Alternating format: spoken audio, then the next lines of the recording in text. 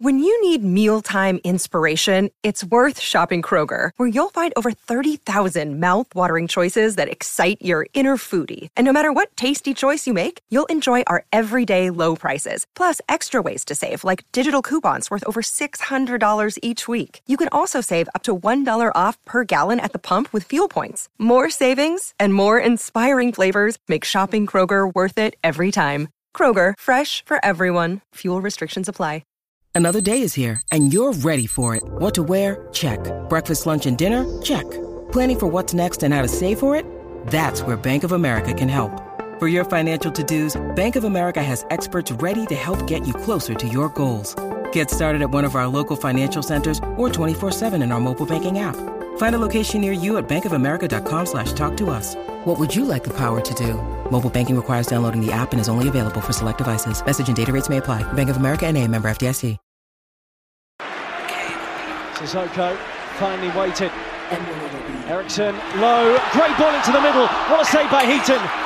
Tonight's Davinson Sanchez, Lucas Moura, and belted into the net. Brilliant goal. On debut, Tunge Ndombele has scored the equaliser for Spurs. Totally out of the road. Lucas Moura clips it. Oh, great goal! Stephen Bergwijn has arrived in North London. That is absolutely incredible on debut. Aurier! What a finish for 3-2 from Serge Aurier! First time hit to Son. Kane, good area for Spurs, and Kane's not afraid to shoot. Wow, what a goal, Harry Kane! That is exceptional. Lamela, who will try and place it. Wonderfully taken by Eric Lamela. Never afraid to take on a shot, and with good reason. Terror in the Burnley back line when Son breaks forward. Oh wow, what a run! Heung-min Son from inside his own half has scored one of the best goals of his Spurs career. Welcome to those listening or watching. This is another New Spurs Order pod, first ever of the pod, out of the way already. I'll be a host this evening, X-Pac, and I'm joined by two lovely co-hosts. First up, I've got the coach Dave, fresh off his resounding win with his team. I was going to call you the Giant, which you've got written on your StreamYard name, but I don't know. You don't. We've established you way less than another person on this thing. So, yeah. No, it's good to be back. In the words of the old R&B classic, it's been a long time. Shouldn't have left you without a hot take to step to. Do you know what I mean? Yeah, it's been a while. But I'm here and I'm ready to talk all things Spurs. Yeah, there's quite a lot to talk about. And speaking of, we've got the monologue Messiah, who's probably sent enough voice notes in this group chat the last week to make up a recording of his own pod. That's none other than Cyphless. Okay, Kevin Nash. How you doing, man? I'm good, man. I'm good. I've been in somewhat I wouldn't even say high demand. Just one guy that I know has been trying to get me to come back on. A gooner, despicable human being, spreading rumors that I was kicked off. So I had to make my triumphant return and just crash it on. Who was that? If we're naming names, we won't name his name because he likes attention. So. I do find it funny though. This is becoming an NSO theme. People lying about their height and their weight. Like you got the Giant, you got Tobe saying that he's 5'11". It's mad out here. Yeah, for some reason I felt attacked there, but I was just like, no, I've always said and then saying that I'm average height. Listen, it's smoke day today, man. Fair enough. All right, well, I guess I'll kick it off from there then. We'll see the transfer window's just slammed shut, and we finally got a deal over the line. Pedro Porro signed,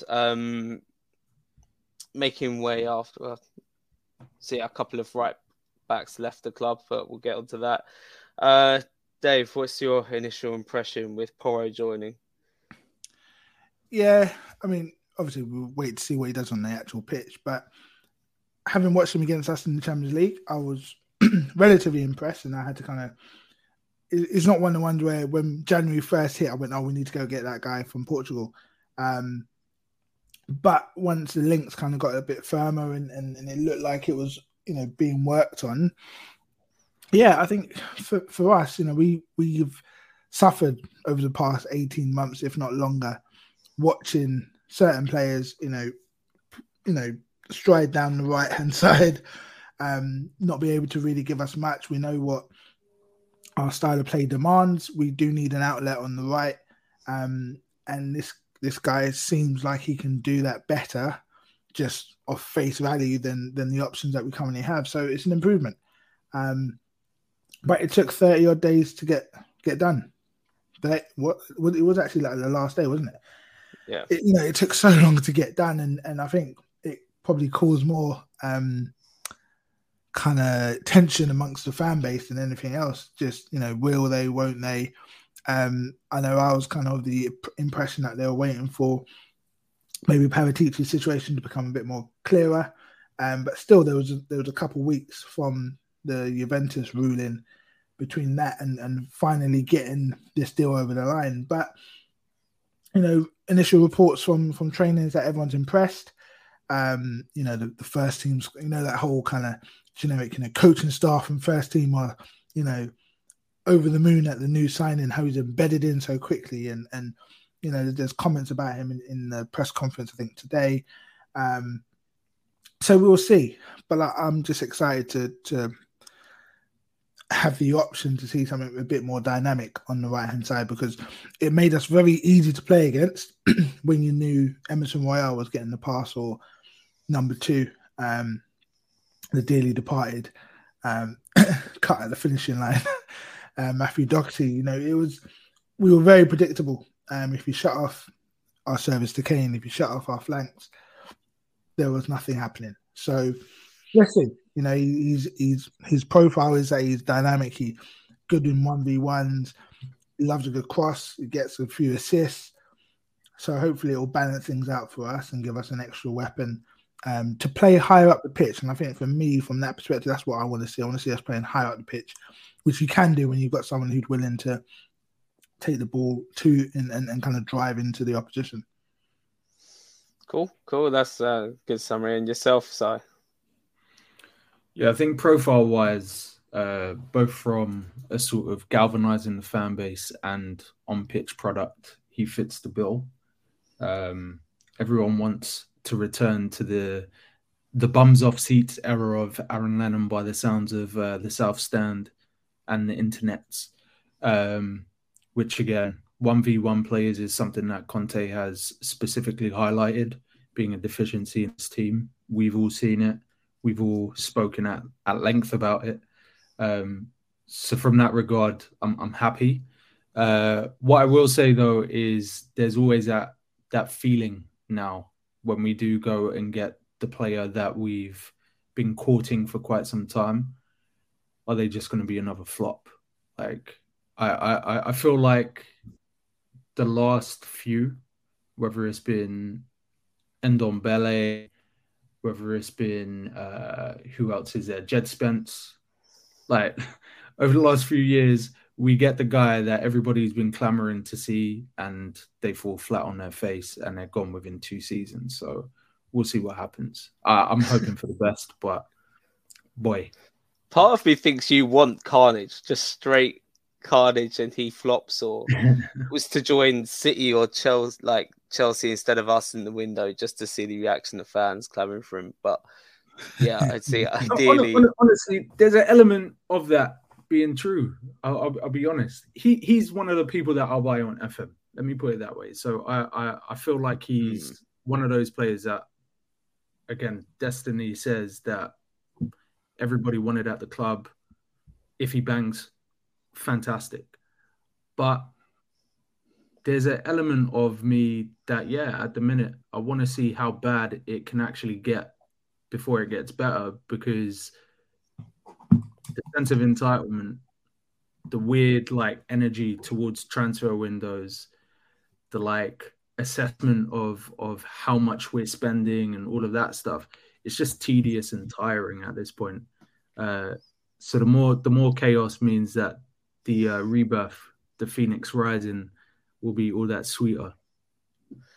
Expand on the weird energy a little bit, because I think I know what you mean by that, where obviously you see a lot of our fans comparing the spend to Chelsea. It's like every signing Chelsea have it's like, but look how much they've been spending for this and that and this and that. It's like, yeah, but they're having to do so much making up from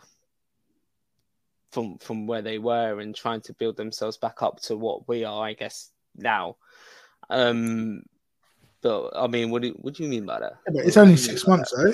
It's only a 6 month decline. They haven't been that bad for so long. By weird energy, I think that obviously the situation on the other side of North London speaks for itself, innit? Like they're literally in a similar but better position than we were at our peak in Premier League era, right? So I understand the angst towards that side a little bit more. On the other side, we're comparing our transfer windows, 2 years removed from COVID? What is it now? When did the stadium open? 4 years since getting a new stadium? We're comparing our spending to the likes of Chelsea, who have literally broken the mold about 3 times over the last 2 decades. We're comparing our spending to Manchester United, who are a transcendent football club whose financial clout just totally outweighs what anybody else can realistically do in England. And people's reasoning behind it is we get charged the most for our season tickets. Like first and foremost, if you've been to White Hart Lane or the Tottenham Hotspur Stadium over the last however long, you've heard somebody justify ill behavior by the fact that they have a season ticket, right? So that just lets you know everything you need to know. People feel like their admission price gives them an entitlement to see whatever they want to occur at the football club. And as a customer, I just feel like that's weird. I feel like that's strange. I don't agree with the justification of ill behavior with obviously paying this and that much for match tickets and season tickets. But do fans have a point where they say they want to see the ambition matched with said ticket prices matched like on the pitch? I think that would be valid if we didn't live in one of the most expensive cities in the world. I feel like that would be totally valid if we didn't just build a stadium and had an oligarch funding us. Then yeah, I would totally align those two theories. But the fact of the matter is it has to be paid for from somewhere. And unfortunately, we're the people who follow the club the most vehemently, who are going to be the people that fund the sort of upward trajectory of the club, right? We know that the board is here to make the club self-sustainable, whatever that means to them, right? They define the criteria for that. But the fact of the matter is the finances in football do not come from fans. They don't. They haven't for the better part of 15 years, right? Broadcast fees are the number one intake for football clubs, pretty much, in terms of the footballing side of the game. We saw through COVID, teams were still making enough money to run the football club without fans being in the stadium, without gate receipts.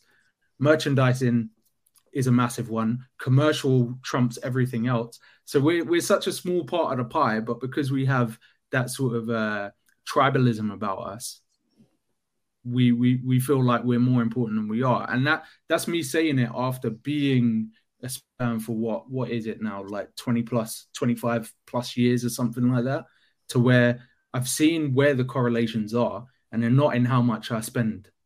They're not. All I can do as a fan is turn up on the day, give as much of my energy, make it like a spirit ball type environment, and hope for the best. That's the only impact I have. So there comes a point where me as a reasonable human being of sound mind sits there and says, is it really worth me losing more hair? Just kick and scream about how the club are being run. Like, they're not going anywhere. They're not going anywhere. And no matter how many times we write on our bed sheets, piss off our missus because she's got to scrub out Enoch out from our lovely linen, it's not going to change anything. It's ultimately not. The only way you can conceivably change is to not turn up. Don't spend any money. Don't spend any money. That would be the only way. And people aren't willing to do that. So at this point, it's just like, let the carnage ensue, mate. Fair enough. Fair enough.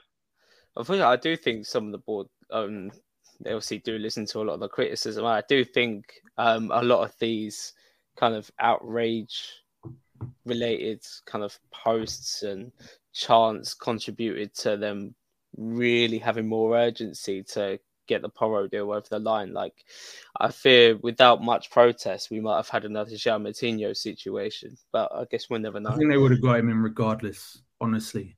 They had to, because otherwise you cripple the potential for this club to finish in Champions League spots, which again is a bigger revenue driver than gate receipts for the remaining home games. Like, it's that simple, as far as I'm concerned. How much does the stadium make per match day again? I'm just 800. Is it 800 grand? Something like that. I thought it was like in the millions. I thought it was like 2 million. How much you get for winning the Champions League? If winning the Champions League, or I thought you would when you qualify and get past the group stage, I think you get a win for something like 40-50 million. TV revenue. You've got the gate receipts, which obviously, as I said, are a small drop in the ocean, and then you have the winnings for each game that you win. Like, it's different levels, man. We can't afford to not be in the Champions League. Yeah, I don't disagree. Obviously, I think stadium revenue and fans is a smaller percentage than these fees. I was just trying to see what and how close the percentage was. But no, very good points made. Yeah, I think we'll expand on that a little bit more as we go on, because there's obviously been answers from the board from the Tottenham Hotspur Supporters Trust questions. But just to kind of round off the transfer window, Dave, and I'll come back to you. Obviously, we secured Danjuma on loan after it emerged that we were this close to signing Gerard Deulofeu. We went for Danjuma after Deulofeu's injury, and then we had some departures as well. So, I mean, how would you sum it up in terms of your opinion of our business, and how would you grade it, out of 10? Well, I think for me, I would have liked to seen more. Well, you never know how much effort there actually was, in certain directions. But I feel like, if going to the games this year, we're playing quite deep, compared to where we would like to see our team on the pitch, and we're succumbing to individual errors, left, right, and centre. We're hardly beaten off the pitch in terms of like blown away by a team. It's our own errors that let a team get into the game or get that first goal, second goal, whatever. And then they just force us to break them down. Again, like I said earlier, we've had limited potency on the right-hand side and even on the left at some point. So I wanted to see a centre-back. I wanted to see even just more, even if it was rumours or whatever, but just there didn't seem to be as much effort. I know they're talking about, going big in the summer, whatever. But I do worry for that still moving forward, even with a Pedro Porro, because, the excitement about his arrival is not because he's a defensive player or, he's a better defender than this one or whatever. It's all about going forward. And again, that can help, because when you do play high up the pitch, there's less chance for maybe goal-scoring opportunities to be created from mistakes. And, you can kind of help your team by having the possession in the opposition's half. But yeah, overall, it was a bit like, okay, because I wanted to, especially I think this season, knowing there was a World Cup, knowing that we had there was a little break, you'd have thought maybe there was a bit more kind of conversation around different targets, but it seemed like we only had the one. Danjuma was, almost like a lucky break. Obviously, who was it? Everton had him lined up. Everton did all the legwork for us, did everything for us. paid for his flights, paid for his expenses, paid for his girlfriend's Valentine's flowers, everything. And we just came in and said, "Yep, we'll take that." The hotel bookings in our name, So, we've got him, and he looks to be, an exciting player. I've watched him a few times in the Champions League. He doesn't seem to kind of shy away from, bigger games. And I think that it's almost auto-correcting what I now, can safely say was a mistake in terms of buying Richarlison to play out wide. I don't understand that. I don't understand why we've got Richarlison as the first option off the bench to go, in the wide areas. He doesn't thrive there, never has done. You see him for Brazil. He looks definitely more comfortable in the middle. And we've kind of limited him very much so by putting him out wide. Danjuma definitely seems like a better option for that. He's skillful. He likes to take on players, etc. Just like we've seen with Bryan Gill, but different to dear old Brian. Danjuma definitely seems to be like he can stand up in a on a cold, windy night in Stoke, as they used to say. So it'll be interesting to see how he's used. But I feel like it does bring a bit of experience to the front line. Definitely off the bench in terms of, like he's played in the Champions League and that. In terms of departures, obviously, the hotly debated Jed Spence, not just on the pod, but definitely across fans. The more we suffered watching Emerson Royale and Matt Doherty play football, everyone clamoured for Jed Spence. I think I mentioned it the other day in the group. Could it be a blessing in disguise for him to have had this kind of quote unquote time off from men's football, in the sense that, a lot of times we see these young, fast, quick players come into the league, make that jump up, and within a few seasons getting the muscular injuries, those kind of things. Is it a case that, I'm not saying it was intentional, but inadvertently, his career's maybe been helped in these emerging years. He can get used to a bit of football now. He's got 6 months in France. Let's see how it pans out. But the only reason why I think people are okay with that move is because we got Porro coming in. If we were left with Royale and Doherty, I think there would have been an uproar on the 31st. So, and then the whole Matt Doherty thing, the whole loan and then cutting him and being, getting that wrong. I don't really care about whether they did their maths or not. What more for me is the fact that they actually cut him. Because one thing I've always spoken about in terms of our rebuild is that it's taken so long because we don't make those kind of ruthless decisions. We don't turn around and say, right, Eric Dyer, this ain't working. You need to find yourself a new club. Do you know what I mean? Like, we don't make those kind of things. So for me, I've always been like, the rebuild is not just by buying players. It's not about, and we'll get onto their response to the supporters' trust. We've spent X, Y, we've done this, we've done that, we've gone in and maybe they haven't worked. That's all well and good. But you see these players making these mistakes. I think I was talking to someone else in a different group chat earlier today, and I was like, when we, after the the Champions League final 2019, and then we're not winning away from home from Harry Winks' late winner against Fulham, all the way to October when Mourinho wins at West Ham, that 10-month span, there's a transfer window in the middle of that. That's when you get rid of Hugo. That's when you get Hugo Lloris's replacement. We're now 4 years on, and we still don't know what's happening. There's no essence of a plan or whatever to get past some of these players. And I think we hold on too long. Maybe it's that whole kind of dear old Tottenham kind of thing. We have a bit of insecurity, like, these are loyal players, etc. I need to see more ruthlessness moving forward. So to summarize everything, I feel like, yes, even though it was good business to get Porro in, and I was happy that it got completed, and Danjuma looks like he'll be a nice little talent to have, I know it's on loan. I'm more thinking about things that people that need to leave the club, and also that centre-back position. Could we have done more? Don't know.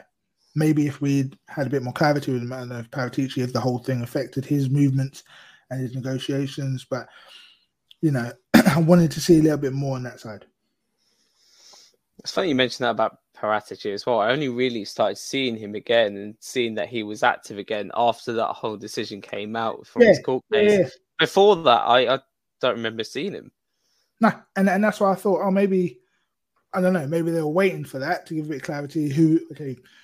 You're not going to go in to make a deal on the 5th of Jan knowing that in 4 or 5 days, the whole thing might go tits up because you've got to now get someone else to negotiate a different negotiating style. I don't know what they were waiting for, but it did seem to be like as soon as he got you can still do business in England, he was then back on his phone, on the sidelines. Did they pull a in the eyes of the law you're innocent like United did? Yeah. I mean, let's be honest. The guy's a crook. Let's not be around the bush. The guy is a crook.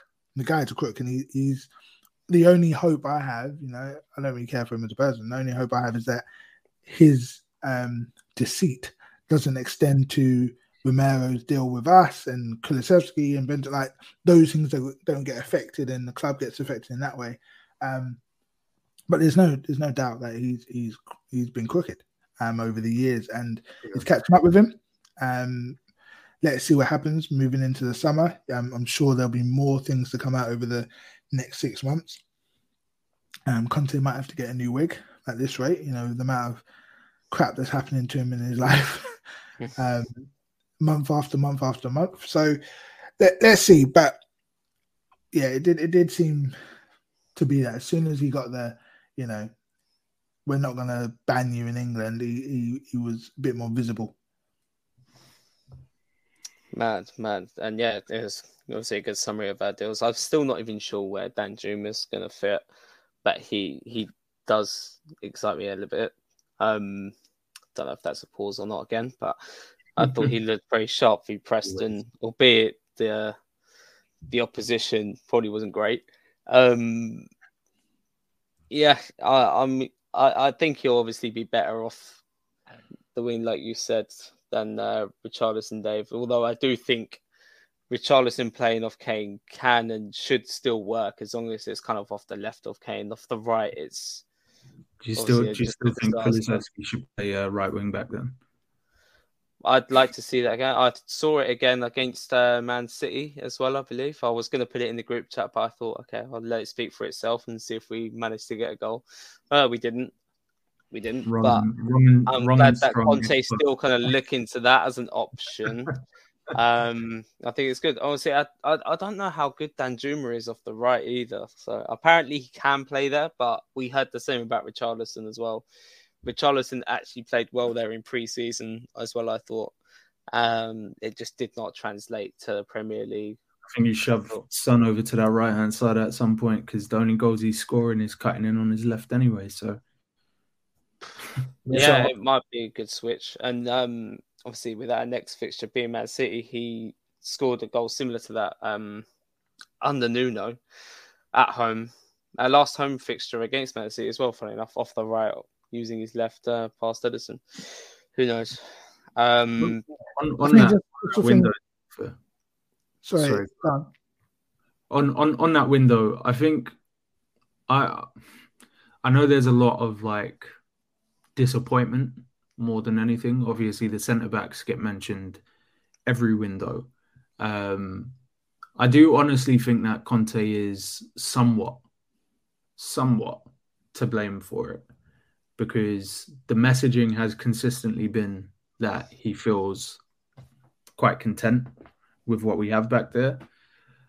Dai has been dropped once during this period, and it was through like necessity more than anything. You could tell that he was a bit mentally and physically burnt out after the string of mistakes, but he reinstated him straight away. And honestly, rightly so, because as much as people don't like him, in terms of what we do have, he is the second best centre-back that we have if Romero doesn't get a shot of cocaine or a line of cocaine before the game. So, I mean, honest to God, I think I didn't believe that we were going to go to market for a centre-back, because all of the players that we've been linked to either have opportunities elsewhere or have flatly stated that they're not leaving last window or this window. So I feel like we spend the summer trying to get that right.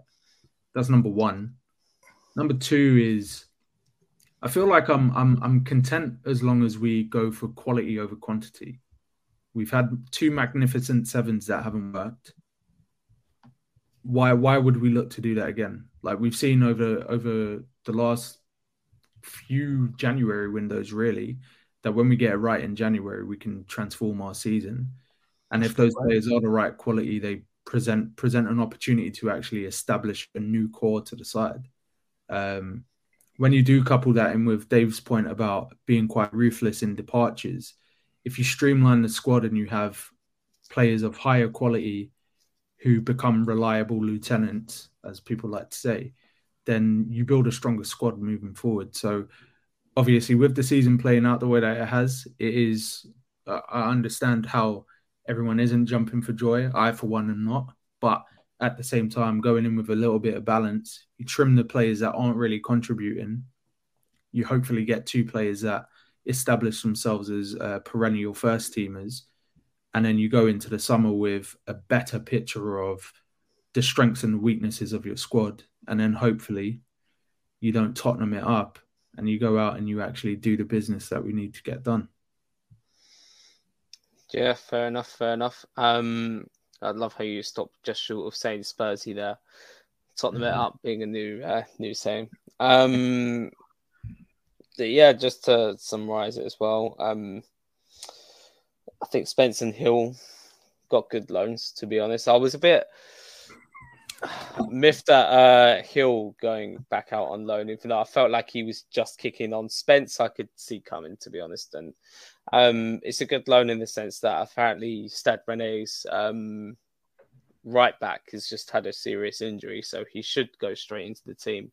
The bar is in hell for us to be clamouring for a guy that's played 4 Premier League games this season, 1 good performance against Crystal Palace, and everyone wants Bryan Hill to get more minutes. It's like, fucking hell, man.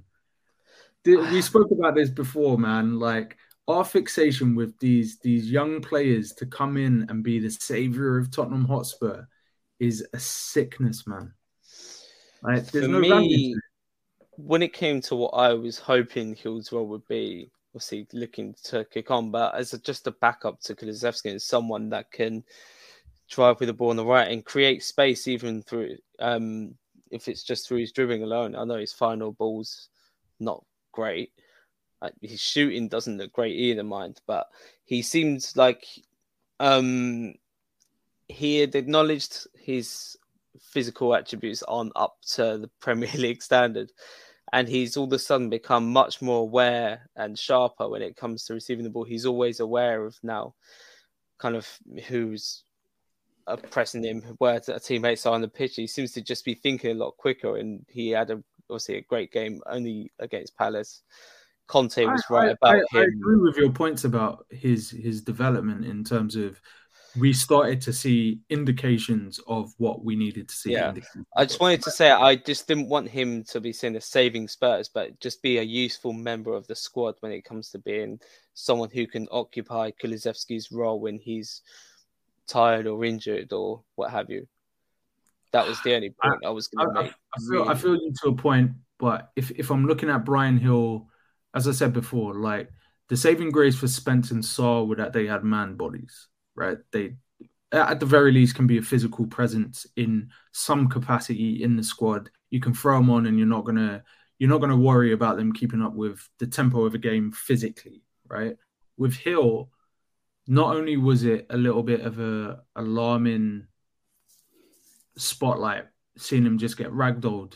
Every game that he's played, he's just got ragdolled. Even against Palace, he was getting ragdolled, but ended up having a few moments where he looked competent. Like that whole time and space thing, he's going to have to get to Bernardo Silva levels or David Silva levels or Luka Modric levels of being able to be 2 steps ahead of play at all times in order to even be a competent player for us. Like his IQ has to extend so far away from where it is now in order for him to be successful at Spurs that I'd rather him just develop elsewhere. And then on the case of Spence, it's a similar thing. I think the pressure of being like, of all the games Spence has played or had cameos in, literally all I've seen him do is progress up the pitch. Like, he doesn't look particularly dynamic to me. I've not seen him put a cross in or complete a cross. I've not really seen him do tricks and flicks and all of that stuff. He's played it really, really safe. And we don't need that. But can you blame him, though? I mean, he's only been given like a couple minutes to impress in every game. It's not about the blame at this point. It's just the fact of the matter is people are still saying he's a better option than Emerson Royale, who's played considerably more football than him and whose main deficiency is in the final third, right? His primary deficiency is the fact that he's a coward when he gets to the final third. He can't deliver a good pass, right? Outside of that, though, Spence hasn't had an opportunity to show that he's better than Matt Doherty. He's not shown that he's better than Ryan Sessegnon on the other side. Like, in training, we don't know what's happening. Anytime he has got an opportunity, he's not actually played right wing back. So I think it's a good thing to actually get a loan to play real football. Like, I never saw Jed Spence as the answer to any of our problems before or after he actually signed for Spurs. So it's like, it is what it is. It just is what it is with that guy. Like, I want him to be successful, but do I expect that he's going to be successful at Spurs just because we've got Emerson Royale in the squad? Hell no. Because sometimes being able to put yourself in the right position defensively keeps you on the pitch. And being able to link up with the likes of Kulusevski and progress the ball up the pitch outweighs the fact that you can't play a final ball, clearly in Conte's eyes. So, again, it's one of those ones. I'd rather the chaos. It's fun. Dave, what were you gonna come in there? Yeah, I hear what Sai is saying, and as ever, Sai usually makes sense. But I don't know. There was something. Yeah, okay. I do feel like there was a hesitancy when Spence came on, and maybe it's a case of, overthinking, because we know what Conte is notorious for, giving out a lot of information to his players, let alone just in one position. There was a lot to process. There's a lot, you need to be here, you need to be there. I think it's why Højbjerg still gets minutes. I think he's just learned the playbook. He can't actually execute it, but he's an offensive coordinator. Word to the Super Bowl next week. The point. No, Thank you for extending that reference, by the way, because I was lost again. Yeah, sorry. So he's, Lord, I don't know why I've just mentioned that guy, because he's making me sick. So I think, it seemed to be that when he did come on for those 2 minutes, 5 minutes, 8 minutes, whatever, that there was an element of overthinking and a bit of hesitancy. I don't know. He also came on. There was one game, I think it was the Aston Villa game, when he came on in the forward line. He's done that twice.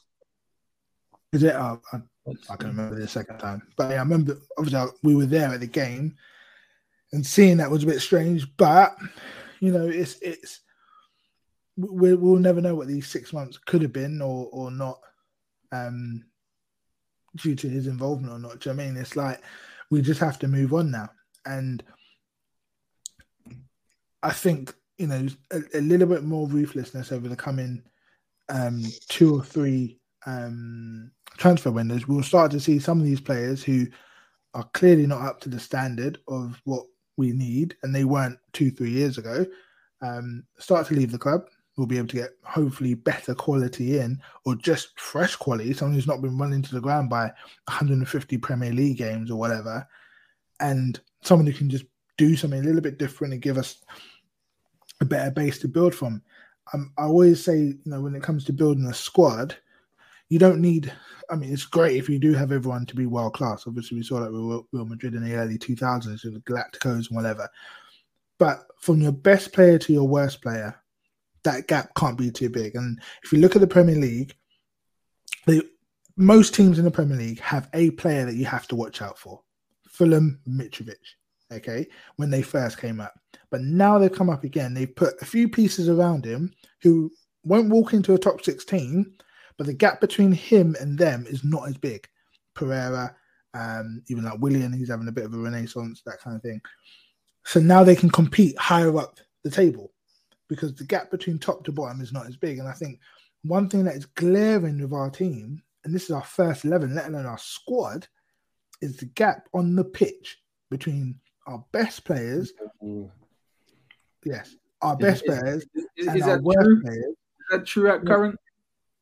Mate, the gap between, personally, seeing how they're playing in this system, I don't trust anyone like Davies, Dyer, Hugo.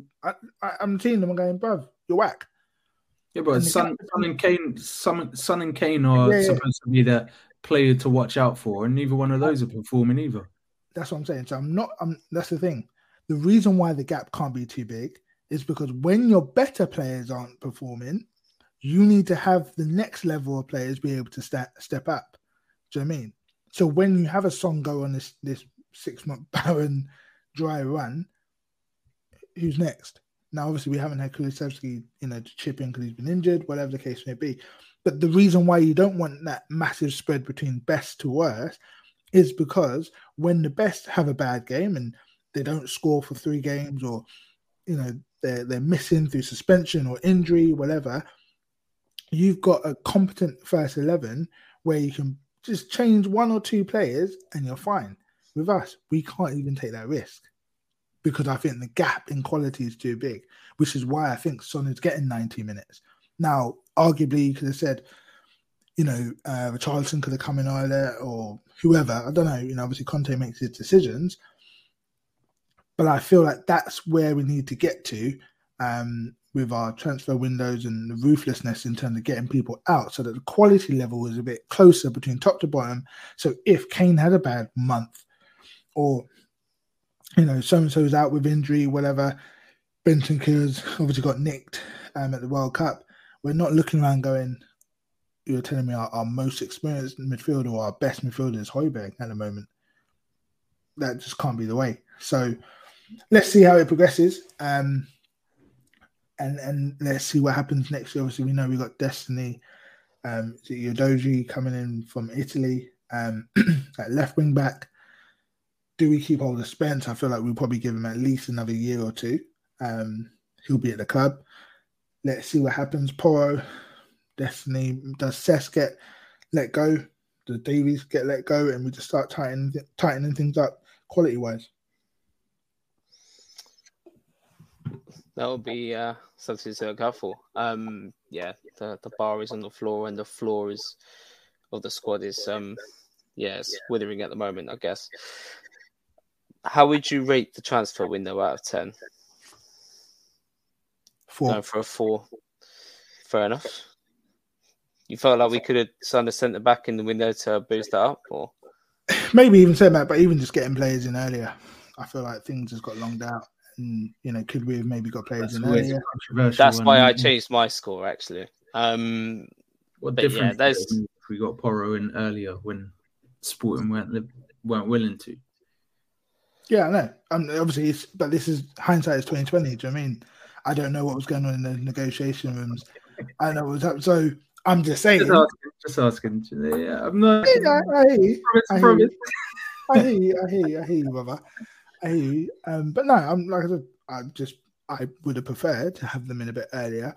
But maybe that's because I prefer not to watch Emerson Royal play football. So hey. Yeah, I mean, you got to look at the games we played in January as well. Like we played Arsenal, Man City, Fulham, obviously, which we won, and Preston.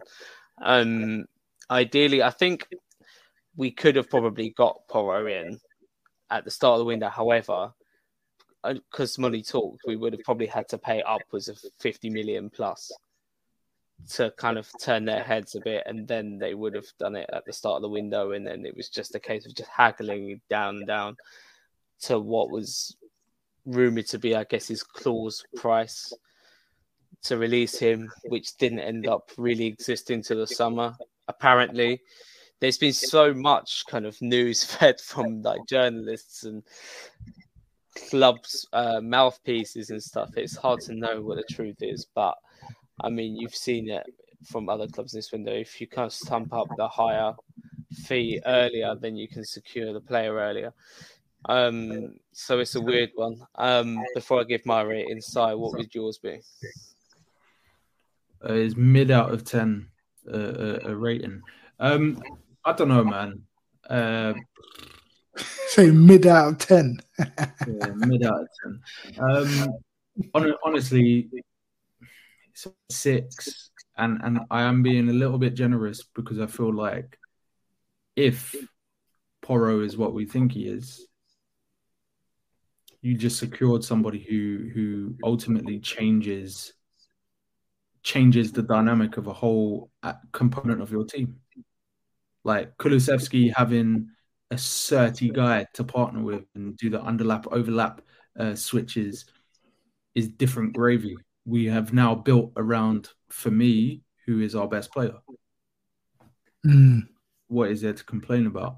And then in terms of Danjuma, again, it's a little bit dependent on how we balance this squad. Do we change formation to accommodate? I hope not. Does he play on the right-hand side if Kulusevski's out? Maybe. Does he play up top instead of Richarlison? Potentially. So that one's a bit of a free hit, but Porro alone is a marquee signing for Tottenham Hotspur, so I'm all for it, mate. Fair enough. I thought he'd be harsher. Concerns about his defensive ability. If Romero actually defends, then it shouldn't matter as much. Like the system is designed for there to be cover in those wide areas. If you play the right person on that right hand side of midfield, they should cover that space. And Romero should pull his finger out and not get caught on the ball every time it's in the air. And then maybe we'll be okay.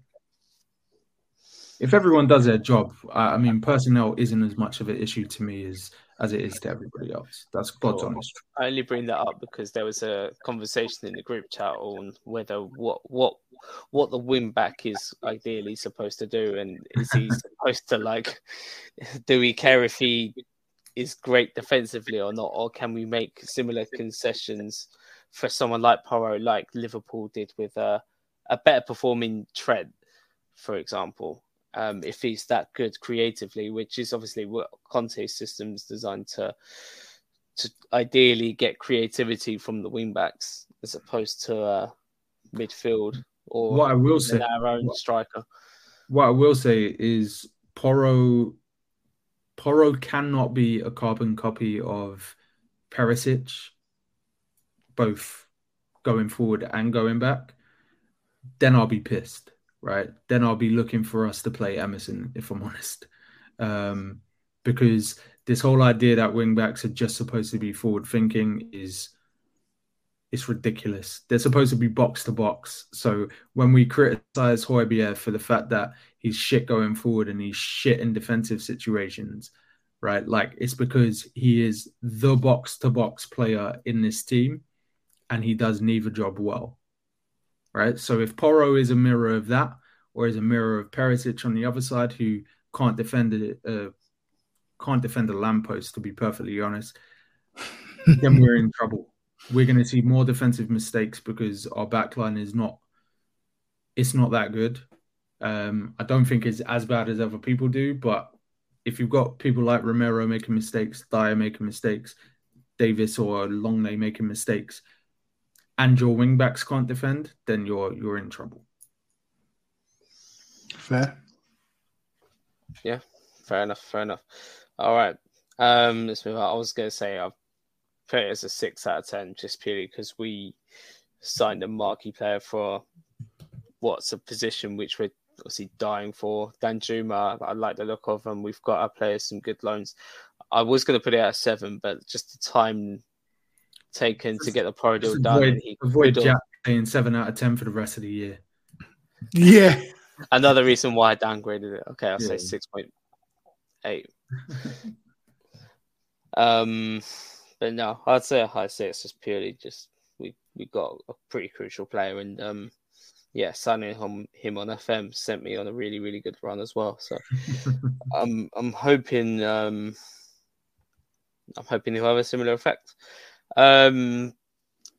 the Tottenham Hotspur Supporters Trust were asking our board questions over the course of the transfer window, obviously bringing up concerns about our manager not committing, not spending, naming rights for the stadium, and all of that. Just the general direction of the club was being questioned, and the club said throughout, we're going to wait until the end of the window, and then we'll answer your questions. And I guess true to their word, they eventually did, asking questions again, like referring to, I guess, Conte's comments in press conferences about the ambition of the club and the lack of spending, or perceived lack of spending, I should word it as. Are you satisfied with the player recruitment? Does the club have a plan for further investment to ensure the club remains competitive on the pitch in the face of substantial additional investment by other Premier League clubs? And is there a plan from further investment from ENIC or other potential investors or buyers? I assume both of you have probably seen some of the answers and some of the reactions from fans, mainly on Twitter, to some of these answers to their questions. I'll come to you first, Dave. Like, was there anything that stood out from those answers from the board? No, because it's what I expected. I don't really rate the Supporters Trust and some of the stuff they do anyway. But it's very non-committal in some areas. They do focus a lot on this idea of financial sustainability. And we have to be aware that, like Si mentioned earlier, the stadium was built at the time it was built. The pandemic hit at the time it hit. Do you know what I mean? Like, there's so many different things that will affect the way we move, which is why I always look on the other side of it when it comes to these transfer windows, just getting players out. Do you know what I mean? It's not you going out and going, right, 65 million on this player. As much as that would be great. And yes, if need be, if you're in a negotiation for a player that is 65 mil and you're going in there with 59 million and a penny, then yes, I am going to want to see a bit more commitment. But not every player has to be that. Case in point, our record signings have always flopped, from Davinson Sanchez to Lo Celso to Ndombele. It's not even about the amount of money spent. For me, it's always about the flip side. And so I felt maybe even if I'm going to pick one thing, it's about question 3, satisfied with player recruitment and performance of the youth teams, younger players through to the first team. They're talking about a clear pathway. I don't think there is. I don't get the sense that there was a clear pathway from academy into first team. Maybe based on the manager, though. Yeah, and that's what I was about to say. Like, right. You've then got a manager who is not known for that. That is nowhere near his. But it's not even like, when you just think, if I just, kind of like a my career kind of thing, you just boost a couple attributes and I'm close to that. No. Conte is so far away from, I'm going to now call Alfie Devine and say, yo, come and help me out. Yes, we've seen, a bit with Sarr, but Sarr was brought in, and Sarr's played, 2 seasons, if not more, of men's football in France or whatever. So, yeah, that's completely different. And then obviously we know what's happened with Spence. So you've got a manager who's not known for doing that, but you're saying that is what you're ensuring. That's a big statement to make. But I want to hear more about why are these players still at my club? Why am I still watching the same errors and same players that got our beloved Pochettino fired or whatever, got the sack, and you're all ruthless doing that, and then Mourinho comes in and you're ruthless getting rid of Mourinho 6 days before the League Cup final, but still got certain players in there knocking around at the club. So I wanted to more focus on that. There wasn't. The questions were maybe a little bit safe, and the answers were safe as well. So it just kind of is what it is, really. Just a bunch of politicians chatting. Yeah. like I kind of echo that sentiment with what you were saying about again club direction and it not being about just solely how much we spend, because I think a lot of our fans, or most of our fans, look at that in much too rigid of a way. So I think what needs to be asked is essentially just a better way of questioning the sense, like, okay, what direction have you got, and are you going to flip-flop on strategy again when you've signed Mourinho, then you went for a rebuild process, then you signed Conte, flip-flopped again, and now you've got to have a plan in place in your minds to, obviously you're signing players and then you've got a contingency plan for them as well, where you look at the Mourinho summer window and there's only one player from that as well, I think, and that player is Højbjerg. So it's just like, okay, I think we've been doing better at getting rid of players since Paratici's joined, and we're on the right path now, but there doesn't seem to be that much clarification on it. It's just like we've backed our football side. They actually worded it, it's like we've clearly backed our football side. It's just like, okay, you've said that in the sense, okay, you've spent money, but I mean, in another sense, it's like, can you expand on it? But I don't know, Si, like, have you got something? This is definitely going to get revisited in the group chat with a bunch of voice notes for the X-rated version. But the questions read like a Karen questionnaire. It's like know your audience. You're bringing a knife to a gunfight with a PR team and a board of executives who have to do pitches and answer the hard-hitting questions every damn day. Like, so much of this is wrong from like a wording standpoint, and also like they're backed into a corner. If you're too abrasive, they're not answering anything, right? So this whole relationship needs revision, and the fan base needs to figure out who our actual spokespeople are and not just allow it to be some self-anointed people ultimately, or at least from my ignorant standpoint, that's what it looks like. Second of all, there's too many similarities in the types of questions. I mean, if you're asking the club about its medium and long-term goals, we saw over the last 2 years now, we've seen a documentary where Daniel Levy has sat and spoken about it. Do you think he's going to have continuity errors? Is he a DC movie? No, he's not, right? We know that this guy is good at putting out consistent messages. He's also brought in Paratici, who at the end of every window does interviews about the vision of the club. And then last but not least, they've been way more transparent in terms of just doing press release after press release to stem the flow of getting these types of questions asked. So we're creating like this redundant line of information back to the fan base. We know what their stance is. We know that their priority was always facilities and the infrastructure of the club. So if you ask about that, you're going to get that answer, right? So it's quite alarming to me. It just goes to show that like there's not a lot of thought put into what it is that people actually want to know.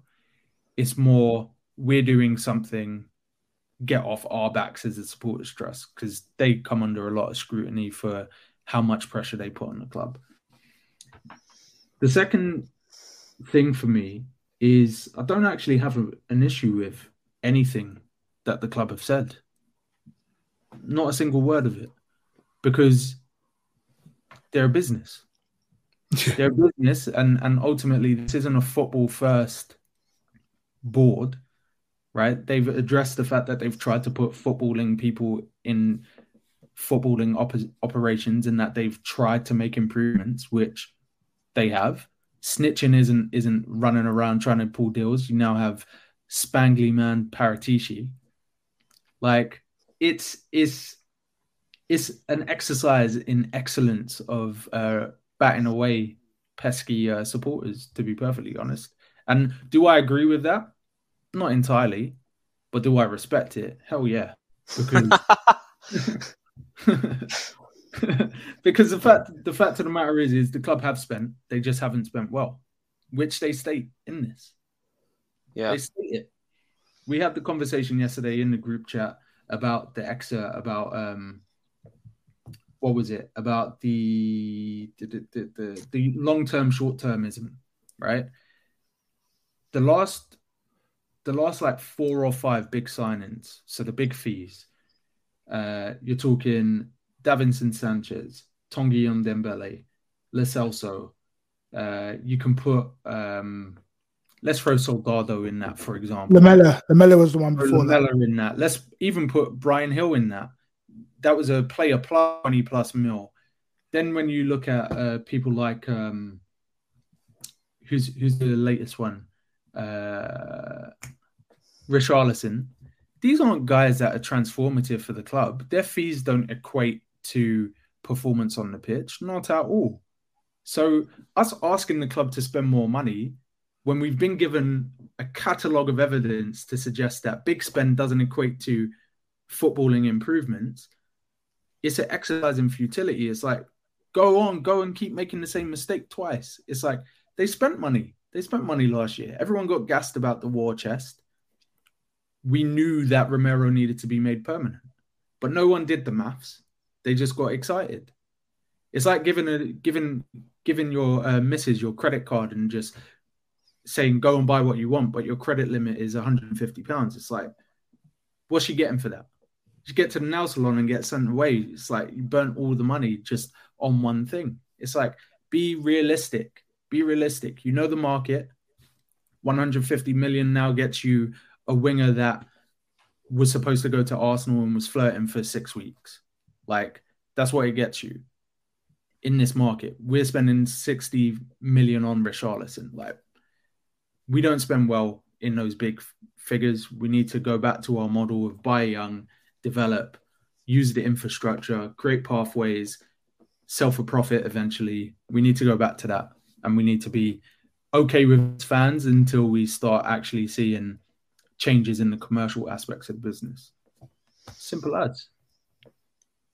I only disagree slightly with the last bit, only because I think the only teams in this market currently, until I guess new FFP rules come in that can buy our players, which we'd probably potentially sell them for profit, are probably going to be other Premier League clubs. And I'm somewhat glad we've moved on from selling to our rivals, or namely Manchester United. Like, a lot of people turn around and say, oh, we should have sold Eric Dyer for 50 million to Manchester United, which I guess in hindsight would have been maybe like a decent decision. But I'm glad we've moved on from selling the likes of a Berbatov, who we sold for triple the amount we bought him for and stuff like that, to who we are seen to be Premier League rivals. I'm not on this whole selling to Premier League rivals. Let me clarify. So selling to rivals and selling for profit are distinctly different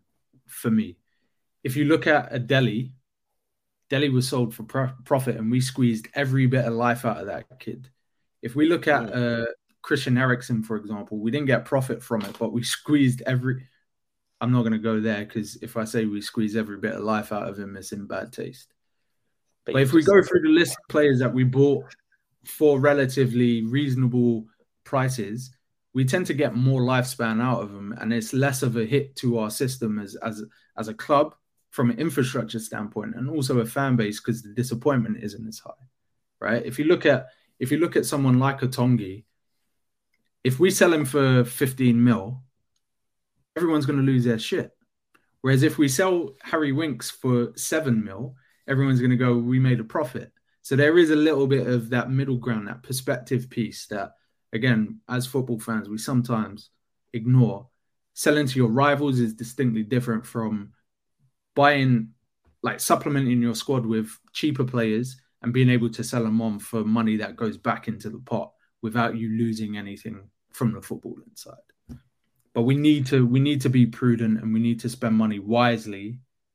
If that means 47 mil for Porro, fine. If it means a 30 for Kulusevski, I'm all for it. Those are now the standard fees. But if we're going to market for £80 million players who in 2 years are going to depreciate in value. Tottenham Hotspur doesn't work like that, so let's not do it anymore.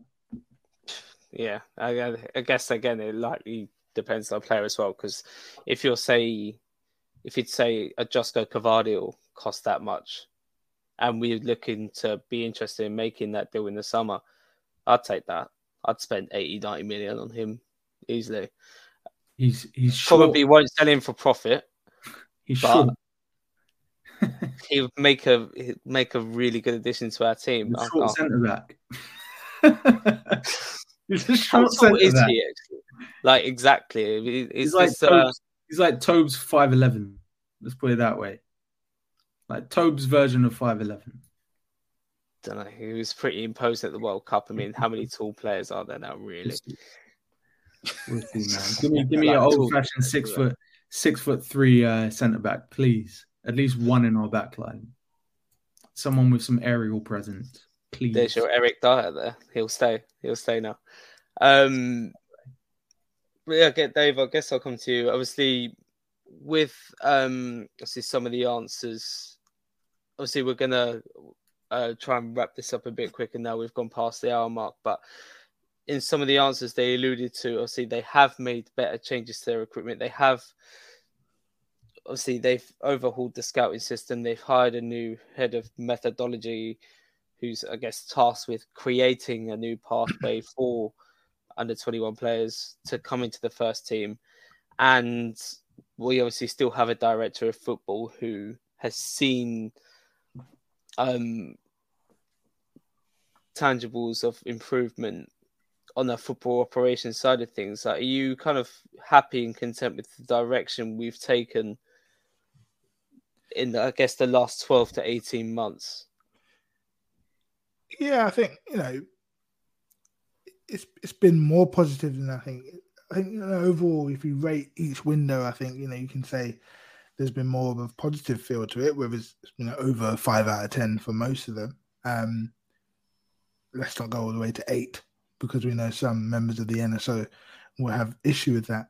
But, you get 6 out of 10, 7 out of 10, 6 out of 10. If 3 windows like that compared to what we were dealing with before, obviously that infamous transfer window where we didn't sign anyone, and we had some real duds, over the past 5 to 10 years, if not longer. So there definitely seems to be a little bit more direction. The kind of thing that takes some getting used to is, Paratici's model into everyone, like buying drinks for the whole bar. Like, literally he's buying drinks for everyone, and then doing a little hopscotch dance before he picks one at the end. So that can be a bit weird, but what I do like is the fact that Paratici does come out at the end and say, right, this is what I'm doing, this is what I'm about. He is a visible presence. I know some people don't like that. Some people don't think, he's doing enough. He's just more performative. But whilst we have him outside of the jailhouse, let's just, we can see that he is putting in work to try it. And he mentioned it about, rebuilding, that is at the forefront of their minds, 2 to 3 players per window to rebuild the team. Let's see what that looks like. But whether they will have the ruthlessness, we don't know. And on the academy front, it's always nice to see, lads come through. We were, some of us, I don't know about everyone else because I wasn't on the NSO at the time, but, I was excited to see Tanganga come through. No, I didn't know, I wasn't saying he was the next Ledley King or whatever, but it's nice to see a lad come through the academy, get a few starts, work his way into the team. But if I feel like I'm at this moment where, especially with the amount of money that's flowing around the top 8 to 10 teams in the Premier League, just get me quality. Don't care if it's from the academy or not. If I don't see another academy player come through for the next 5 years, but we qualify for the Champions League and we're competing for domestic cups or whatever, I'm really not going to care. Like, I genuinely won't care. I know some of the legacy fans are like, we're losing our touch with our core and whatever. But I mean, they're the ones that get groaned the most every time they misplace a pass. Is the that as well? Yeah. We got to be mercenaries. We got to be mercenaries. So let's see what happens. But if there is one that can come through, obviously we've all talked about, Alfie Devine. Obviously Scarlett's away on loan. I think it's time to get rid of Troy Parrott personally. It's between one of the two, and obviously this new kid that's coming from Chelsea. I've seen him play a few times, and he looks all right. But I'm not going around thinking he's the next Harry Kane. Anytime soon. So let's see what happens. Yeah, for sure. And that's just reminded me of a kind of core youth or young players in the squad. Like, I think we actually have a good nucleus of young players, and I think we've seen evidence of us kind of doing both when it comes to signing, obviously, big name players or bigger name players for bigger fees, and supplementing that with cheaper younger signings like Udogie. I think like 5 good games in the first team and he'll be worth double what he is at least. Papsar, same. Spence, even same. I think we could potentially get profit of him in the end. I mean, all it takes is literally 5 good games in this era in the first team, and that's literally it. I like what I'm seeing from Sarr. Exactly. I like that. It's a departure from what we've seen in the midfield. He can play football. Yeah, and he doesn't compromise on the physical side of things. Like Brian Healy, the N17 Beetle. That's all. I think it's a high ceiling. All right. Let's move on to fully wrapping up the pod then, because we got quite a difficult March run of fixtures coming up. Obviously, our manager's just had a bit of surgery as well, so he probably won't be back until the AC Milan game. We've got Manchester City on Sunday, so that's the day after the audio version of this pod comes out. Initial predictions, and this is bearing in mind Porro will probably start against his former club. So I'll go with you first, Dave. 2-2. Fucking hell. But this is bearing in mind, and I hate to put this into the universe, I really do, but I don't think Manchester City have scored at our new stadium yet. Oh my god. Okay. He's setting us up for. So they're definitely scoring at our stadium. Yeah, we'll probably just end up clipping what I just said. But no, I don't even know why. I think I just feel like we'll just get lucky against them like we usually do. It's not going to be a great performance. I don't see us burning them away in any way. I actually think they'll probably score first. But even in the last game, I know we ended up getting pumped 4-5-2, whatever it was in the end. 4-2, yeah. 4-2. They are defensively. They have liabilities. Defensively, they can be got at. And we seem to find a way to get goals against them randomly. So let's see what happens. But yeah, I'll go for a draw. Goodness, what are you saying? Harry Kane becomes top scorer is the only... It's the only prediction you're giving. Yeah. Like, listen, some of the performances I've seen this season at home have been such a departure to what I'm used to. Like, we're losing this game, right? I don't think I've ever predicted a loss on this podcast, but we're getting fists up in this game. Not because City are fantastic, but because there's an atmosphere around the club at the moment that makes every single attack just feel like it's about to end the world. Like, genuinely. Like, anytime a team attacks us, it feels like the ball is going in the back of the net. And City are City, and I feel like they bang us like 3-1 at least, to be perfectly honest. I'm still going to be there. I'm going to enjoy it. Enjoy the chaos. I will not be singing a song for old Harry when he breaks the record. But yeah, if we get proven wrong, I will be shameless here next week, singing and dancing about beating City, knowing that Arsenal title will be looming in the background because of it. But the game is the game, man. That's why we're here. Cool. I just have a quite basic prediction in the sense that I don't think I can see Perisic start this game. As underwhelming as Sessegnon's been this season, and as much as Dave has got me especially downbeat on him recently, mentioned that obviously his injuries, recurring injuries in his youth, has hampered his physical state to the point it probably can't be recovered. He's not going to be explosive ever again. Even though he even worked on it in pre-season as well, it's just not reaped rewards. If anything, he's been the worst version of him I've actually seen. Owen, you're actually digging yourself a big hole, because that's the thing. Like, he's worked on it, done all that, and he's finished. Yeah. This is what I'm just kind of going over it myself. I'm just like, how has he been so bad this season? I put stocks, not many, but I put some stocks in this guy.